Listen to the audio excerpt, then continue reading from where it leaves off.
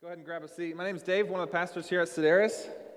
And now we enter into our time of teaching. We do this every week that we might understand the Word of God that we have recorded for us here in the 66 books of the Bible, Old Testament and New Testament. Normally we spend time in one book and we walk through it section by section, verse by verse. We're in a little bit of a different series this week, so if you're newer with us, just know this is slightly different. We're taking a whole book of the Bible and doing more of an overview sermon. We'll do that for the next 12 weeks. We're in the minor prophets. Today we're in the prophet Joel. We call them minor prophets not because they're actually minor. They actually tell us a major gospel. So we're calling this series Minor Prophet, Major Gospel. Gospel just means good news. So what you're going to hear in these prophets is pretty intense. It's not maybe going to feel like good news in the way we think of good news. It's not sentimental. It's not nice, but it's actually kind. In fact, as Christians, we should not be Pollyanna. We should not just seek for niceness. We should seek for kindness. And kindness is to tell people the full truth, which is the whole good news. And we'll see the prophets help us to do that in a really powerful way. So there's going to be some hard news, but it's good news for those of us who hear it and therefore adjust our lives accordingly. That we might, as the great prophets themselves, Mumford and Sons, say, meet our Maker. In fact, it was 6 years ago, so you can do the math. On my 30th birthday, my beautiful, amazing, lovely wife brought me the best birthday gift I'd ever received, tickets to Mumford & Sons at Red Rocks in Colorado. We were living in Denver at the time. I was a student at Denver Seminary, getting my master's in divinity, and at that time, Mumford & Sons was cool. I don't even know, are they still cool? I'm so old. They're still cool. They were really cool back then. And I'll never forget, do you know their song, Awake My Soul? Do you know their song? It goes like this: Awake my soul, for you were made to meet your Maker. That's the message of Joel. Awake my soul, for you were made, you were created to meet your Maker. Now, I won't ever forget this. Hearing 15 to 20,000 people at Red Rocks Amphitheater with these giant, beautiful stones, just the acoustics are amazing, and 15,000 people chanting at the top of their lungs and dancing and crying out, "Awake my soul, you were made to meet your Maker," and they had no idea that they were quoting the prophets.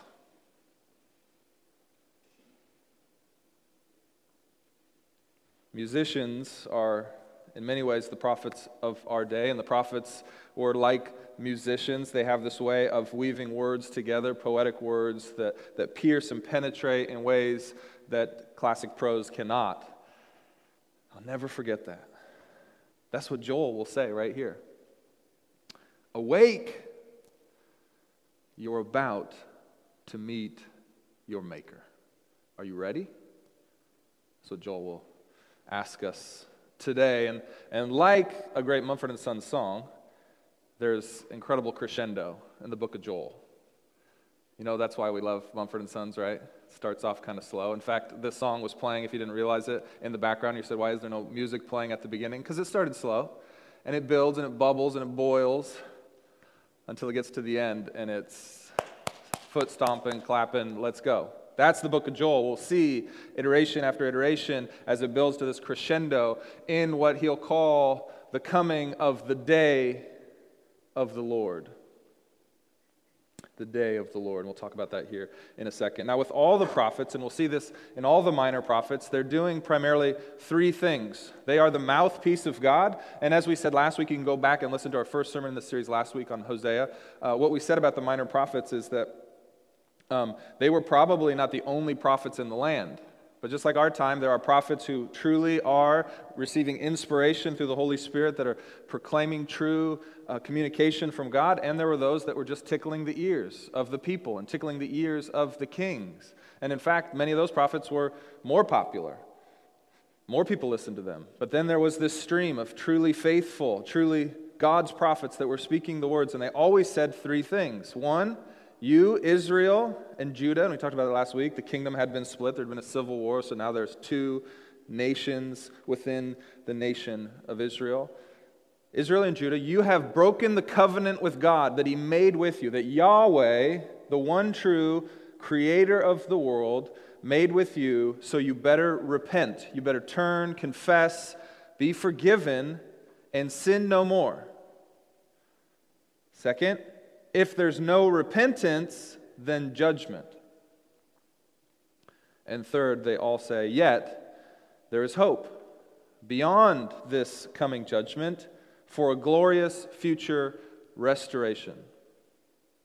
That God, in His loving kindness, which is a word that we see again and again and again in the Old Testament, it's the Hebrew word hesed. It occurs 246 times in the Old Testament, and we see it again this week. God's loving kindness, His hesed. He will not allow you to just go your own way. He will continue to fight for you. And we saw in Hosea last week, just like a faithful husband, Hosea, fought for his wife Gomer, even when she repeatedly, again and again, was adulterous, unfaithful, sold herself and her love to other people. We do that too with God. We choose to love other things in the ways we're meant to love God. We choose to put other people and other things before God. But like Hosea, God is a faithful husband, and He comes and He finds us, and He restores us, and He invites us back in. That's His hesed, that's His loving kindness. It's faithfulness and loyalty. It's enduring, it's merciful, it's filled with grace, it's unfailing love. So we see that in the prophet's end. We see that again today in Joel. And so if you've got a copy of the Scriptures, would you grab it and turn to the book of Joel with me? If you don't, there's some on the ends of your rows. Ask people to pass those down to you if you don't have one. We're going to be going through the whole book of Joel, so we're going to be flipping around a lot, so it'd be great for you to have a physical Bible in front of you. You can also look it up on your phone, but I find it easier to flip through a physical copy of the Scriptures. If you don't own a Bible personally, just take this home with you. This is our gift from you, so make notes in it. Mark it up, take it home with you. We want everybody to have a copy of the Scriptures. We believe this is where life begins, when we hear the Word of God and we receive it as our own. So, the book of Joel, it's going to be just a little bit to the right of the middle of your Bible. It's a small book. It's only 3 chapters. There's no shame in using the table of contents if you need to. Has somebody found it in the Pew Bibles that we have here? What page is it? 493? Okay, 493 if you're looking for the book of Joel. And here's what we're going to see. There's 3 chapters, and it's not quite perfect 3-chapter distinction, but there's going to be 3 movements that we see in the book of Joel. And I'm going to call these 3 pitches. 3 pitches. And when I'm talking about pitches, I'm not talking about a sales pitch. I'm talking about a baseball pitch. You see that? You see how good that motion is? Used to play baseball back in the day. Turn that ball backwards, then you whip it right here, okay? If you're on our email list, you know that I said you're going to love baseball. Or if you love baseball, you're going to love this sermon, okay? So 3 pitches, and that's because we're going to talk about 3 different days of the Lord. This is a common theme throughout the prophets, and Joel really, he focuses in on this day of the Lord. And there's 3 different days of the Lord that he talks about, okay? The first day of the Lord talks about a locust invasion. Like grasshoppers, close cousin is the locust. We don't see them a lot here, but we're going to talk about that. This is presently happening, and Joel will say, this is a day of the Lord. This is a day of the Lord. And what he'll say is, oh, you think that's bad, because it's presently happening, and people are experiencing the destruction of this locust swarm that come in and eat everything. He's going to say, you think this is bad? Just wait and see what will happen if you don't turn back, repent, turn back to Yahweh, your God. And then he's going to talk about a second day of the Lord. He's going to say there's coming very, very soon in your lifetime something like that locust swarm, but it's going to be a human army. And they are going to come in and they're going to invade Jerusalem and the land. And that's a type of the day of the Lord. But oh, you think that's going to be bad? Just you wait and see what happens if you still refuse to turn, repent, and come back to God. And then the third day of the Lord is the day of the Lord, capital D, The first two were types of the day of the Lord, warning that the day of the Lord would be like this, but then he talks about a distant future day of the Lord in which God himself is coming to judge his people. And on that day, you will meet your Maker, the actual day of the Lord. And so we'll talk about here, why does God give us three pitches? Why does he give us a chance to see what destruction looks like and repent? And then Joel prophesies that more destruction will come, and then that comes to pass. And then why does he give us these chances? We'll talk about that as we go. 3 strikes, you're out. We'll talk about that. So, are you there with me in the book of Joel? We will read in chapter 1 about this coming locust invasion. I'm actually going to pull up a video that's going to play behind me as I read this aloud, because most of us, they hear, oh, locust invasion, that must be bad, it must be like mosquitoes in northern Wisconsin. No, it's much worse. It's much worse.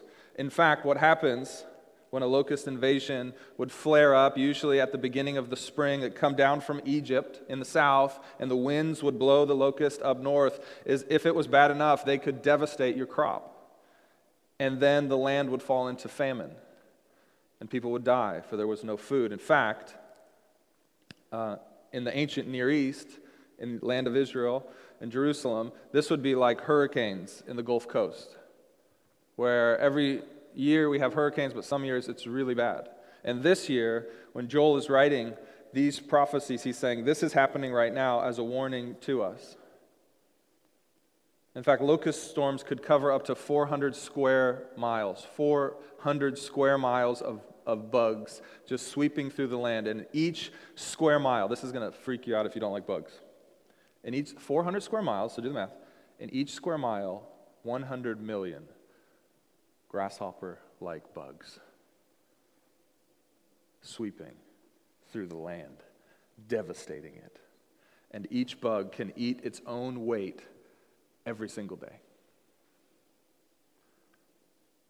You think this is serious? You think this is serious, the day of the Lord? This picture that he gives to us?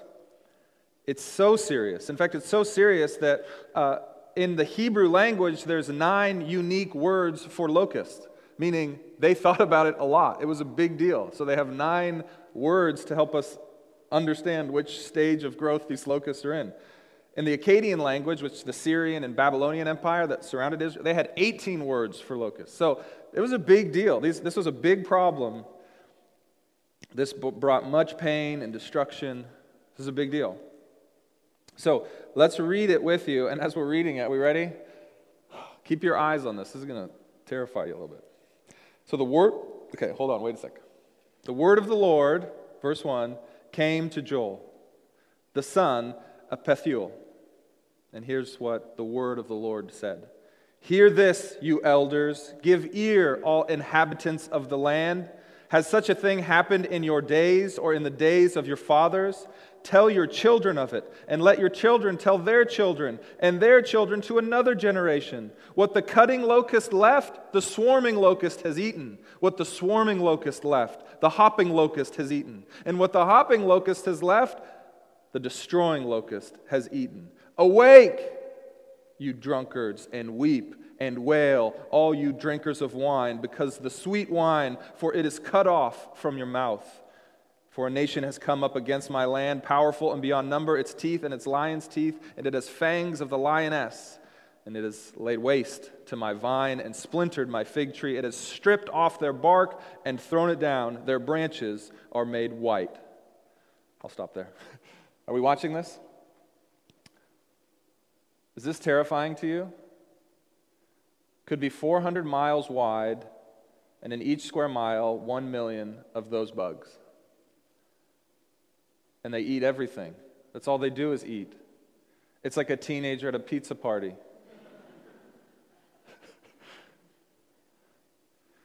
It's terrible. There's nothing left. They eat it all. I just wanted you to see this, because we can read the scriptures, and for us it's not familiar.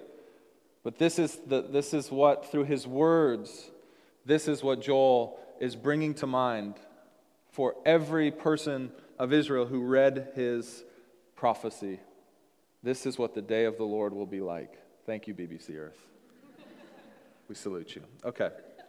Yeah, everything is gone. In fact, I was thinking about this. I like the analogy of a teenager at a pizza party. I also remember at the very first wedding I ever went to, so I was only like 21 years old, I think, and a really good friend of mine who also played offensive line for the Washington Huskies. He was at this wedding. It was his first wedding too, and I have this vivid memory of the party had kind of ended. It was a fairly tame party, as party goes. And so there was lots of wine glasses that had leftover wine in it. And I just remember my buddy.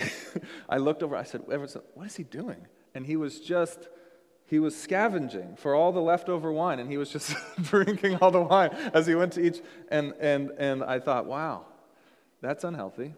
And he was like the Locusts. He could drink his weight each and every day. It was quite amazing. He was a big man. And he was just drinking up all the wine. Now, look at how interesting this is. Look at verse 5. Awake, who? You drunkards, and weep and wail, all you drinkers of wine. Weep and wail because of the sweet wine. It's cut off from your mouth. Now, this is actually really funny and ironic because obviously there are a multitude of sins in any land, but Joel is highlighting, he's saying, isn't it how ironic it is that God is sending a locust swarm, and the locust will kill all your vineyards, so there won't be any grapes, so you won't have any wine. So actually, the person that should weep and wail the most is the drunkard. You will have no wine to drink. It will be gone. This is irony. He's saying, of all people, it's you drunkards. He's not saying be a drunkard. He's just saying, of all people, you guys should awake and stop sinning, for you will not even be able to sin anymore because God will take away your drink of choice. This is sort of the beauty of the prophets. They had a way of just poking in at the incredible stupidity of God's people and the ways that they continued to take the sweet things that God had given them and ultimately make them gods. And he said, God's going to take that away from you. You'll be weeping and wailing because your wine is gone. So that's the first. That's the first. It'll be complete devastation. If you were to continue reading, you'd see that in chapter 1, Joel references 8 types of fruit that will be completely gone from the land. And so the reason he does that is 7 is the number for completeness. In the Hebrew language, he's saying 7 would be complete, but this locust swarm is so bad, 8 types of fruit will be gone. So it's everything will be gone and then some. Beyond that, it will be destruction. And so you know what you should do? Awake. Awake. Now, before we move on to the second pitch, to the second day of the Lord, let me remind you of something. Who is he telling to awake at this point in his prophecy? Who is he telling to awake? He's telling the people of God. You see, sometimes we read the prophets and we think, oh, we're talking about those other people over there. Those other people have a problem with turning away from the Lord. But no, the prophets are all written to God's people. That's you and me. So if you consider yourself a Christian, this is to you. Awake. Awake. Don't assume the prophets are speaking to somebody else or to non-Christians or to some other nation. Awake, he's speaking to the people of Israel, people who thought they were good with God. Awake, for you were made to meet your Maker. Are you sure you're ready? Pitch number 2. So turn with me to chapter 2. This is very similar to the first pitch. In fact, what we'll see is that a lot of the language of the locust is used again, but he's actually not talking about locust anymore, even though he's piggybacking off the language he used. He said, remember that locust storm was like? There's going to be a storm that looks just like locusts. It says it's going to be human beings. from other nations that are coming to overrun the great cities of Israel, Jerusalem the capital, and to take you away, just like the locusts took away our food. And it's coming soon, So read chapter 2, verses 1 and 2. Blow a trumpet in Zion. That's a call to arms. That was terrible. Anybody have a good trumpet? I'd love to hear it. No? Okay. Talk to me after the service. Work on my game. Blow the trumpet in Zion. Zion is another name for Jerusalem, the capital city of Judah, the southern kingdom. Sound an alarm on my holy mountain. That's Jerusalem as well. Let all inhabitants of the land tremble, for the day of the Lord is coming. It is near. A day of darkness and gloom, a day of clouds and thick darkness. Like blackness there is spread upon the mountains a great and powerful people. There like never has been before, nor will ever be again after them. Okay, here's the picture. Now, on the mountaintops, they see the swarms of a human army coming into town. Now, who sent this army? This is fascinating about Joel. Who sent this army? Look at verse 10. Look at verse 10, chapter 2. The earth quakes before them because of the stomping, the marching of the armies. The earth quakes before them, the heavens tremble, the sun and the moon are darkened, and the stars withdraw their shining. Look at this. The Lord, if you read it in the actual Hebrew, Yahweh, utters his voice. The NIV translates it this way. The Lord thunders ahead of his army, for his camp is exceedingly great. He who executes his word is powerful, for the day of the Lord is great and very awesome. Who can endure it? It's just crazy. God is sending a foreign army, and he's the one in charge of it. God's responsible for this army coming. Yahweh is sending a foreign invader into the land of Israel because he wants to send them a message. He wants to wake them up. The locust storm didn't wake them up. He's going to send a greater army. It's a debate. The thing about Joel, which you've probably noticed is different than Hosea, we don't have a time frame. We don't know exactly when Joel was writing these words like we do in Hosea. We also don't know a lot about Joel the person. We just know that he's written these words. So we don't know. Some scholars would say it's the Assyrian invasion, some the Babylonian. It doesn't really matter. These were two foreign nations that did not worship Yahweh, that God himself is leading into overthrow Israel to wake them up to the fact that their sin is due great punishment from the Father. Sometimes we experience punishment in this life, and God's responsible for it because he's a good father. And if you love your child, you'll wake them up to the greater destruction that's coming if they keep going in the way that they're going. So maybe you've experienced what feels like the punishment of God. That's his love. That's his kindness to wake you up. Because if you keep going that way, when you meet your Maker, you will not know him. Lots of times you can't see it in the moment, but you look back on it later in your life and you thank God for bringing that into your life so that you could wake up. I've had that in my life so many times. I've even prayed for it. God, if I'm going the wrong way, wake me up. Bring me judgment. Now, so that I don't experience the judgment on that day. The day, capital D day. Okay? So a human army comes in. They're going to devour the people of God, just like the locusts devoured the vegetation. This is not a pretty sight. God's leading them himself.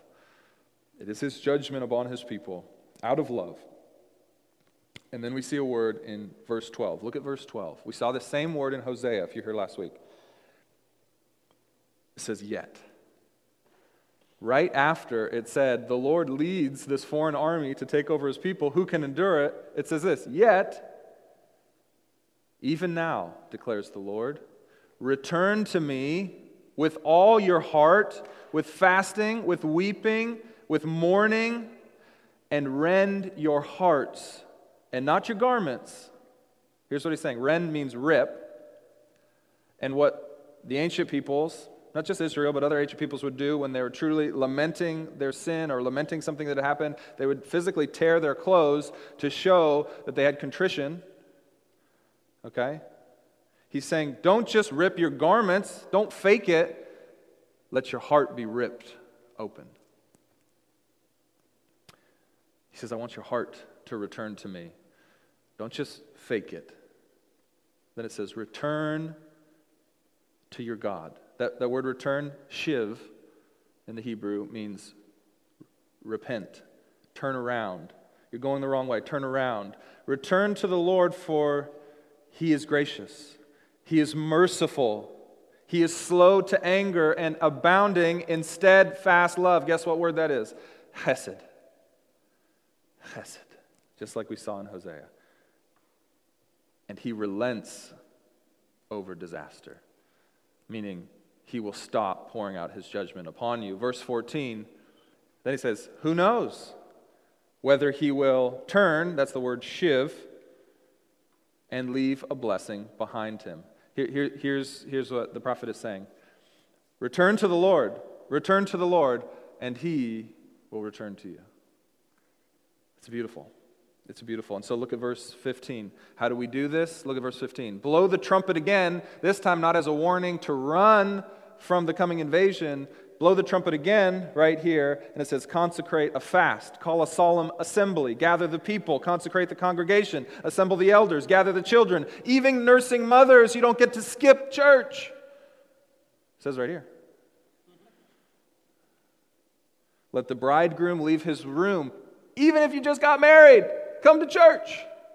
Worship God.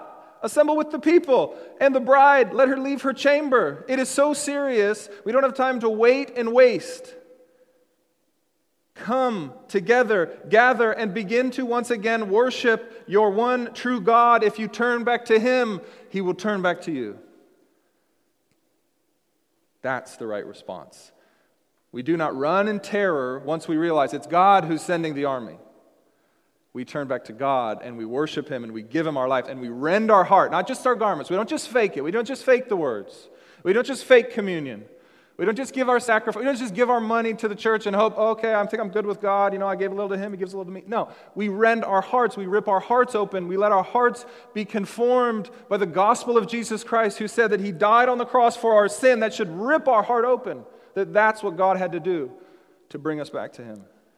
Let your heart be ripped open and return and assemble with the people and cry out to God for mercy and grace and salvation. Maybe if we do that, Joel says, maybe God will relent and give us blessing. And we'll see as we go, He does just that. Look at verse 18. In fact, it says, then, if we do that, we rend our hearts, we rip our hearts, and truly are contrite for leaving our first and greatest love, for the lesser loves that the world has to offer. If we come back, then the Lord, He has become jealous for His land and had pity on His people. And the Lord answered and said to His people, behold, I am sending to you grain and wine and oil, and you will be satisfied. And I will no more make you a reproach amongst the nations. And look again. Verse 25, I will restore to you the years that the swarming locust has eaten, the hopper, the destroyer, the cutter, my great army, when I sent it among you. And then drop down to verse 26, end of verse 26, and my people shall never again be put to shame. And he says it again at the end of verse 27, and my people shall never again be put to shame. Isn't that a great promise? If we rend our heart to God, no matter how far and how deeply we have rebelled against Him, no matter how much we have loved the things of the world more than we've loved God, no matter how much we've worshipped other gods more than the one true God, Yahweh, our Maker, if we rend our heart, if we truly repent of our sin and turn back to Him and give Him what is due to Him, our love and worship, our joy, that if that's focused all in God, then we shall never be put to shame again. It's a beautiful promise. We see it again and again in the prophets. And that brings us then to our third prophecy, our third pitch. And this pitch is about a future day that is the day, that these first two pitches they've just sort of helped us see what it's going to be like, to help wake us up so that when we get to this third day, we're ready to meet our Maker. Because on this final day of the Lord, God Himself will visit us. God Himself will visit us. Read with me Joel 3:12. On that day when the Lord visits us, it says, "Let the nations stir themselves up and come up to the valley of Jehoshaphat, for there I will sit to judge all the surrounding nations." Jehoshaphat is just a Hebrew word that means Yahweh judges. Yahweh judges. So that's the future day of the Lord. It's coming. We'll read more about it here in a second. But I want to say something really quick. Why does God do this? Why does He give us, in Joel, and He gives us this in our own lives as well, chance after chance after chance to see what the day of the Lord coming will be like? Why does He give us pitch 1, 2, before He gives us pitch 3?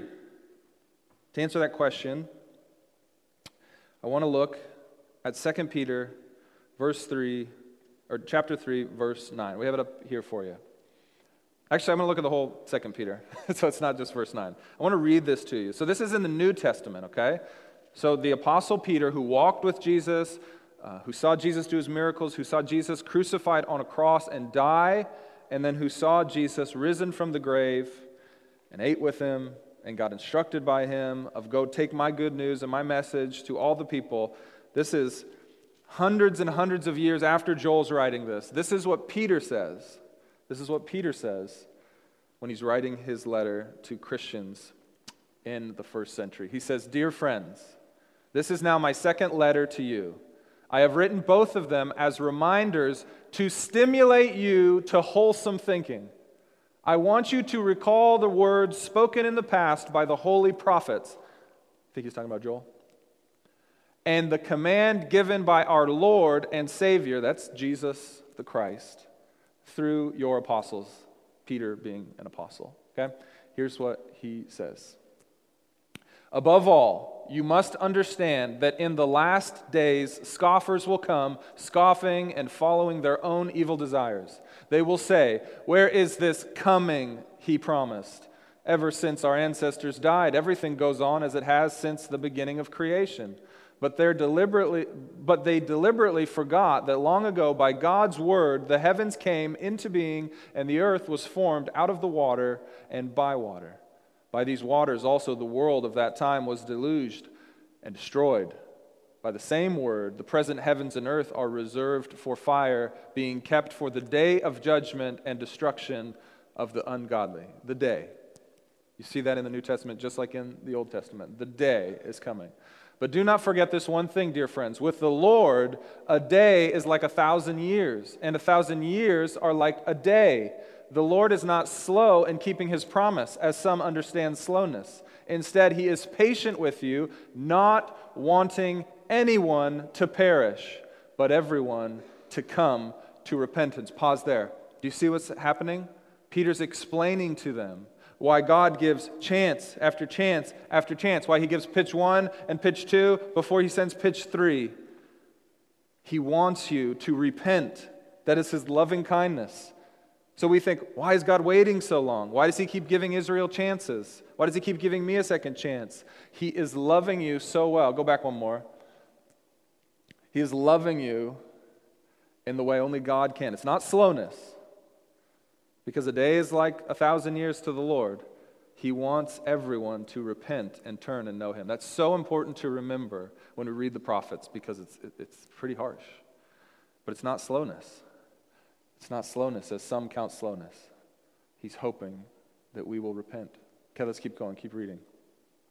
But the day of the Lord will come. It'll come like a thief. The heavens will disappear. You know what I mean? It comes like a thief. No thieves calling you up and saying, hey, by the way, I'm going to rob you when you're on vacation. That happened to me, by the way. Broke into my house, stole everything in my house. Actually, they didn't steal anything in my house. They opened every drawer in my house, and the only thing they stole was my whiskey and the change out of my change jar. Couldn't take the bus for like a week. It's terrible. But as the thieves come, you don't know when they're coming. They'll just come. And the heavens will disappear with a roar. The elements will be destroyed by fire, and the earth and everything done in it will be laid bare, just like the locusts laid bare. Do we have one more verse here, Kurt? Since everything will be destroyed in this way, what kind of people ought you to be? You ought to live holy and godly lives as you look forward to the day of God and speed its coming. That day will bring about the destruction of the heavens by fire, and the elements will melt in the heat. But in keeping with his promise, we are looking forward to a new heaven and a new earth where righteousness dwells. So then, dear friends, since you are looking forward to this, make every effort to be found spotless, blameless, and at peace with him. Bear in mind that our Lord's patience means salvation. That's why God gives us chance after chance after chance with just small judgment, small judgment, small judgment, so that when the day of the judgment comes, which we're about to read about, we might have repented and turned to him and found peace with God. Do you have peace with God? Do you have peace with God?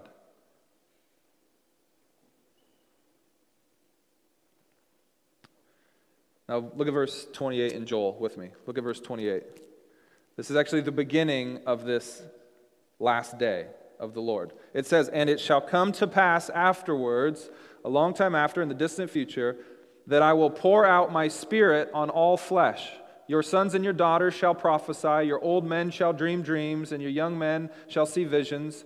Even on male and female servants, in those days I will pour out my spirit. Now guess what? This is quoted by the same Peter at his first sermon ever in Pentecost, when the Spirit of God comes down on God's people. You can go listen to that online. We preached through the book of Acts just this last year. You can go read about that moment where this prophecy is literally fulfilled in the New Testament church. After Jesus' death, resurrection, and he ascends into heaven, he says, I'm sending my spirit, and it literally happens. He sends his spirit, and Joel's prophecy is fulfilled. Now you say, well then, that means the day of the Lord was then, right? No, the day of the Lord began, meaning this messianic age, the age of the Spirit, it's begun. Meaning the ball has left the hand of God. Judgment is near. We don't know. It's coming like a thief, but it has left the hand of God. It's like a slow motion pitch. It's coming. It's coming. We don't know exactly when it's going to cross home plate, but it is coming.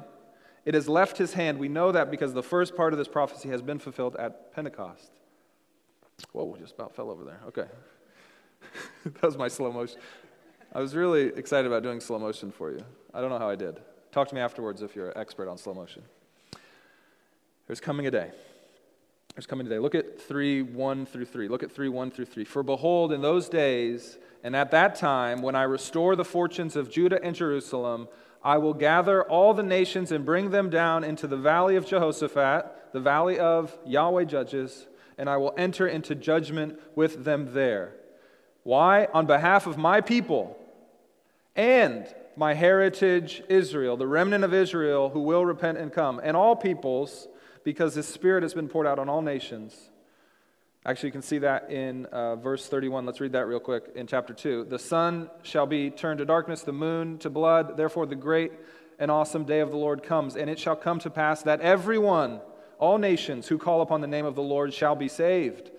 The Apostle Paul, he quotes this, Romans chapter 10. And so, on behalf of my people, of all nations, and my heritage Israel, those left in Israel who have remained faithful, because they have been scattered among the nations and have divided up the land and have cast lots for my people, he's talking about his enemies, and have traded a boy for a prostitute and have sold a girl for wine and have drunk it. Because of them I will judge. You hear that? Let's talk about human trafficking. He's saying every form of evil will be judged on that day. This is good news, my friends. Look at the very end, the very last verse of Joel. Chapter 3, verse 21. I will avenge their blood. Blood I have not avenged. That day I will avenge. For the Lord dwells in Zion. Friends, the reason why this is good news is if you've ever experienced evil, and we all have, if you've ever seen the effects of evil, and you've always cried out, where is our God? Where is He? Is He sitting back silent? God's saying, I do not forget anything. I see everything. I see every public and private deed. I see every evil, and I will, on that day, judge it all. That should swell joy in us. Justice is coming in the day of the Lord. No injustice will be allowed in God's land. That day is coming, my friends. That feeling that you have, that pressure that you feel inside of you of why and when and how, it will all be made right on the day of the Lord. And for those of us who know God, we're on the right side of that judgment. But God wishes everybody would know Him and repent now so that they would not have to sit and be judged. Look at verse 9 through 16. It says this. The Lord has spoken. Proclaim this among the nations. Consecrate for war. Prepare for war. Stir up your mighty men. Let all the men of war draw near. Let them come up. Beat your plowshares into swords and your pruning hooks into spears.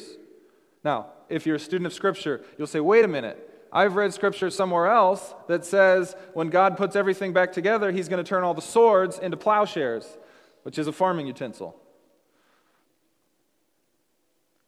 Well, Joel says it the other way. Here's what's important to realize. I'm laughing because Kurt's laughing in the back. What do we call it? Farming tool?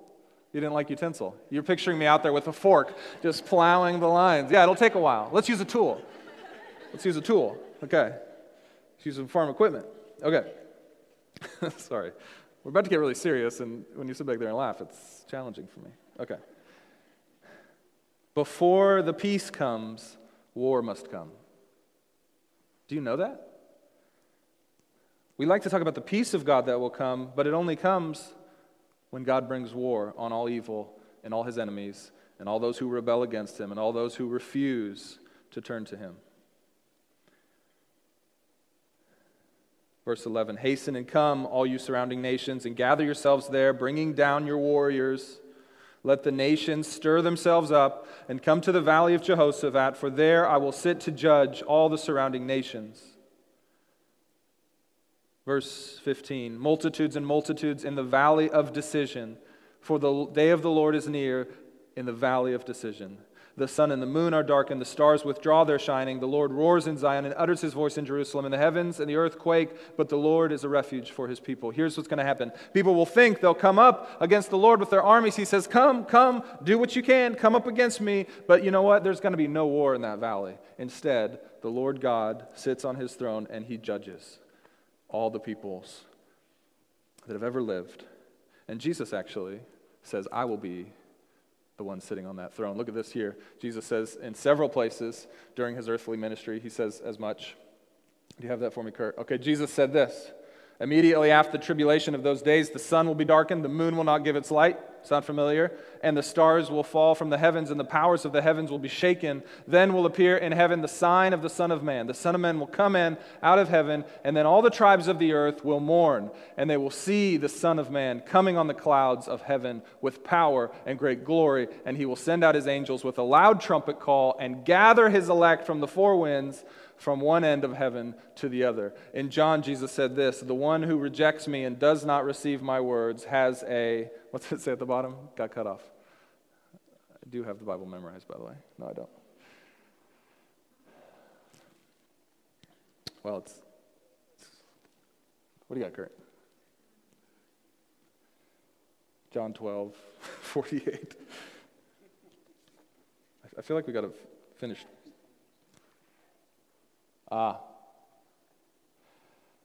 Jesus said, "The one who rejects me and does not receive my words has a judge. The word that I have spoken will judge him on the last day." The word that I have spoken, the word that I have spoken becomes our judge. Jesus saying, I told you, I warned you, I tried to wake you up. And those very words will be our judge. Look at what the Apostle John writes in his revelation of the end of time. It says this, "Then I saw a great white throne and him seated on it. For his presence, earth and sky fled away, and no place was found for them. And I saw the dead, great and small, standing before the throne, and the books were opened. Then another book was opened, which was the book of life. And the dead were judged by what was written in the books, according to what they had done. And the sea gave up its dead who were there in it. Death and Hades gave up the dead who were in them, and they were judged, each one of them, according to what they had done. Then death and Hades were thrown into the lake of fire." That's the second death, the lake of fire. "And if anyone's name was not found written in the book of life, he was thrown into that same lake." Jesus will come again. And this time he's not coming as the suffering servant who dies for our sin upon a cross and who rose again to prove that he had accomplished what he came to do. He's coming now to do what Joel predicted he would do and sit in the valley of Jehoshaphat and judge all nations. The dead will rise. Those who have died in Christ will come back and will all stand before the judge, before his throne. And verse 12, "I will sit to judge," Jesus says. Nothing is hidden from his sight. He knows everything. And from that day on, look at verse 17.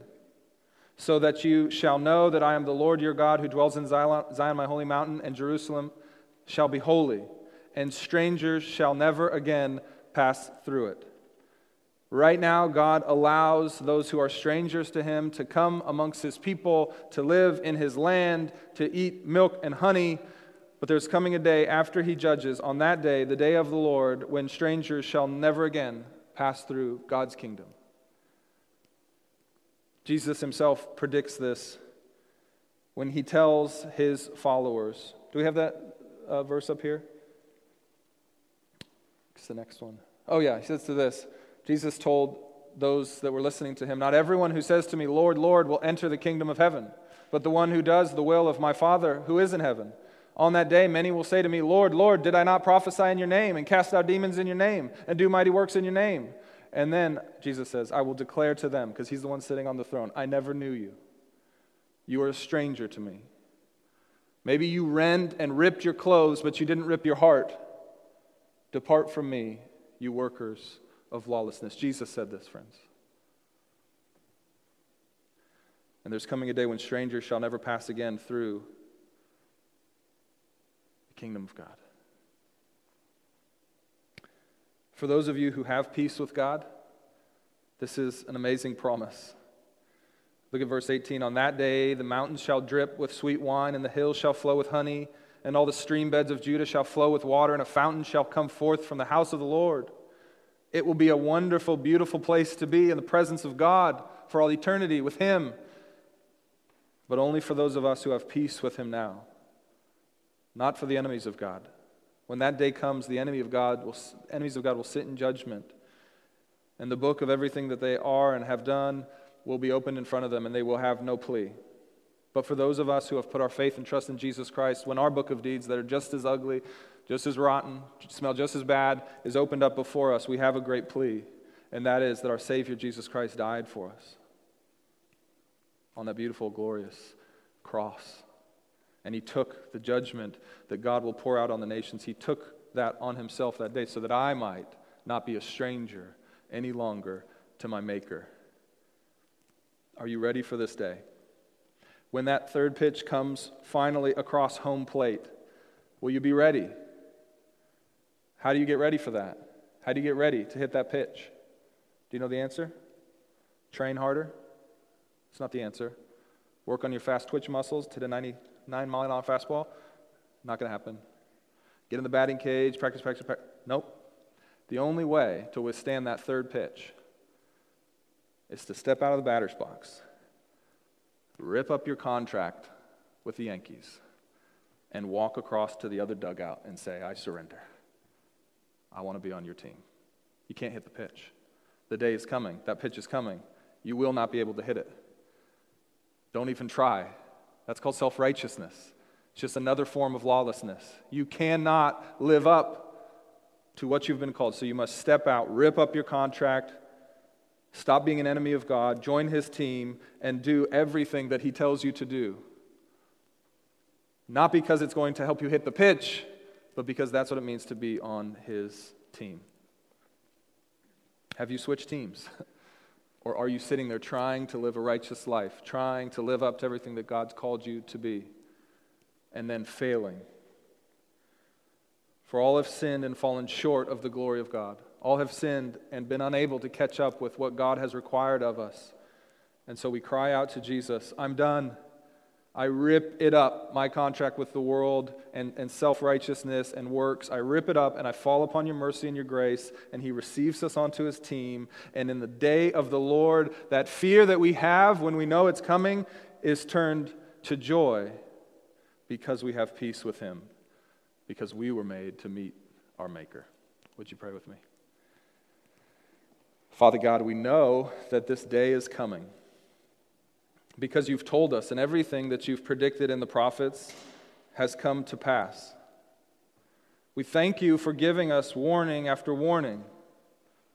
We thank you for telling us again and again that we do not want to be on the other side of your fastball. We thank you that you know that we're so stubborn and so bullheaded that then you tell us one more time, God, we rip our hearts, we rend our hearts. We ask for you to change us. We ask for you to forgive us of our sin through the blood of your Son, Jesus Christ. God, we do that because we know that you are good. We know that you are for us. We know that with great patience and not slowness, but great patience, you wait in love for us to repent. God, so we do that again. And we do it maybe for the first time tonight. Maybe for the 1,000th time tonight, we repent and we say, I tried to go my own way.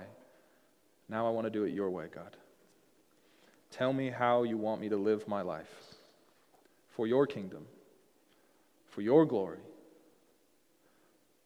for the fame of your name, and therefore the blessing of all peoples who might come to know you.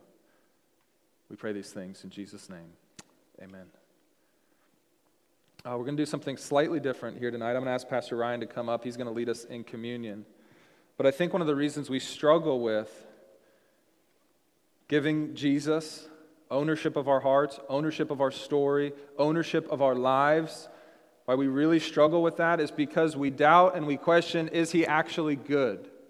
No, not good in the sense of like we use the word good now, like he's okay, he's not bad, but is he actually good? Is he the definition of goodness? Is that God? Because if we were convinced of that, then we would not oppose his rule and reign in our lives. We would not show up to the valley of decision still thinking that we need our army. But we all do this at times. We all doubt. Is he good? Is he actually good? Does he actually want good for me? And so we're going to sing this first song here. It's a song that reminds us that God is good. And if you know that he's good, if you know that this is true today, if you're experiencing this as truth today, I want you to sing at the top of your lungs. Not just for yourself, but because there's somebody else in this room who is struggling to believe that God is good. That's why we gather together. Some days we're really struggling to be convinced that God is for me and God is good. And that's why we struggle to give him our heart. So I'm going to ask everybody to stand now, just because I want us to really sing this song. Especially if you know that God is good, let it be your amen. And let's wait till the second song to come forward and take communion. Ryan's going to introduce it to us now, but then I want us to just sing and declare corporately that God is good and that we want him to be the king of our heart. And we want it now. We don't want to wait till we know it's true when he's standing in judgment over the world. Okay? So, Ryan, would you lead us in the Lord's Supper?